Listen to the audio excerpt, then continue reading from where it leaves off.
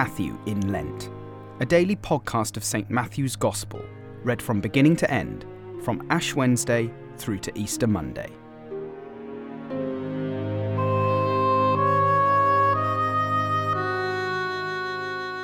Matthew chapter 2, verses 1 to 23.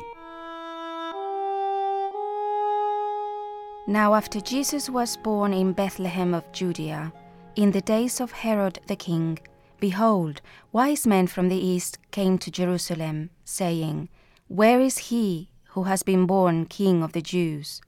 For we saw his star when it rose, and have come to worship him. When Herod the king heard this, he was troubled, and all Jerusalem with him. And assembling all the chief priests and scribes of the people, he inquired of them where the Christ was to be born.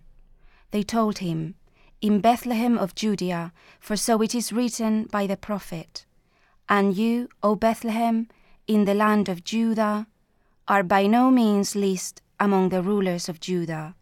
For from you shall come a ruler who will shepherd my people Israel. Then Herod summoned the wise men secretly, and ascertained from them what time the star had appeared. And he sent them to Bethlehem, saying, Go and search diligently for the child, and when you had found him, bring me word, that I too may come and worship him. After listening to the king, they went on their way, and behold, the star that they had seen when it rose went before them, until it came to rest over the place where the child was. When they saw the star, they rejoiced exceedingly with great joy. And going into the house, they saw the child with Mary, his mother, and they fell down and worshipped him.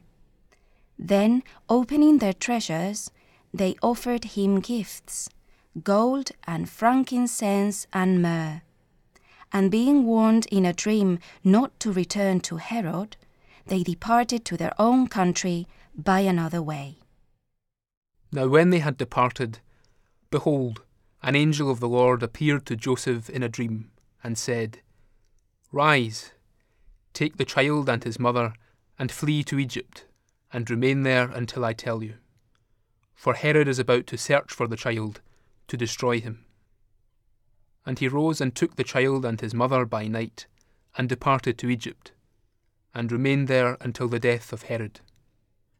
This was to fulfill what the Lord had spoken by the prophet, Out of Egypt I called my son.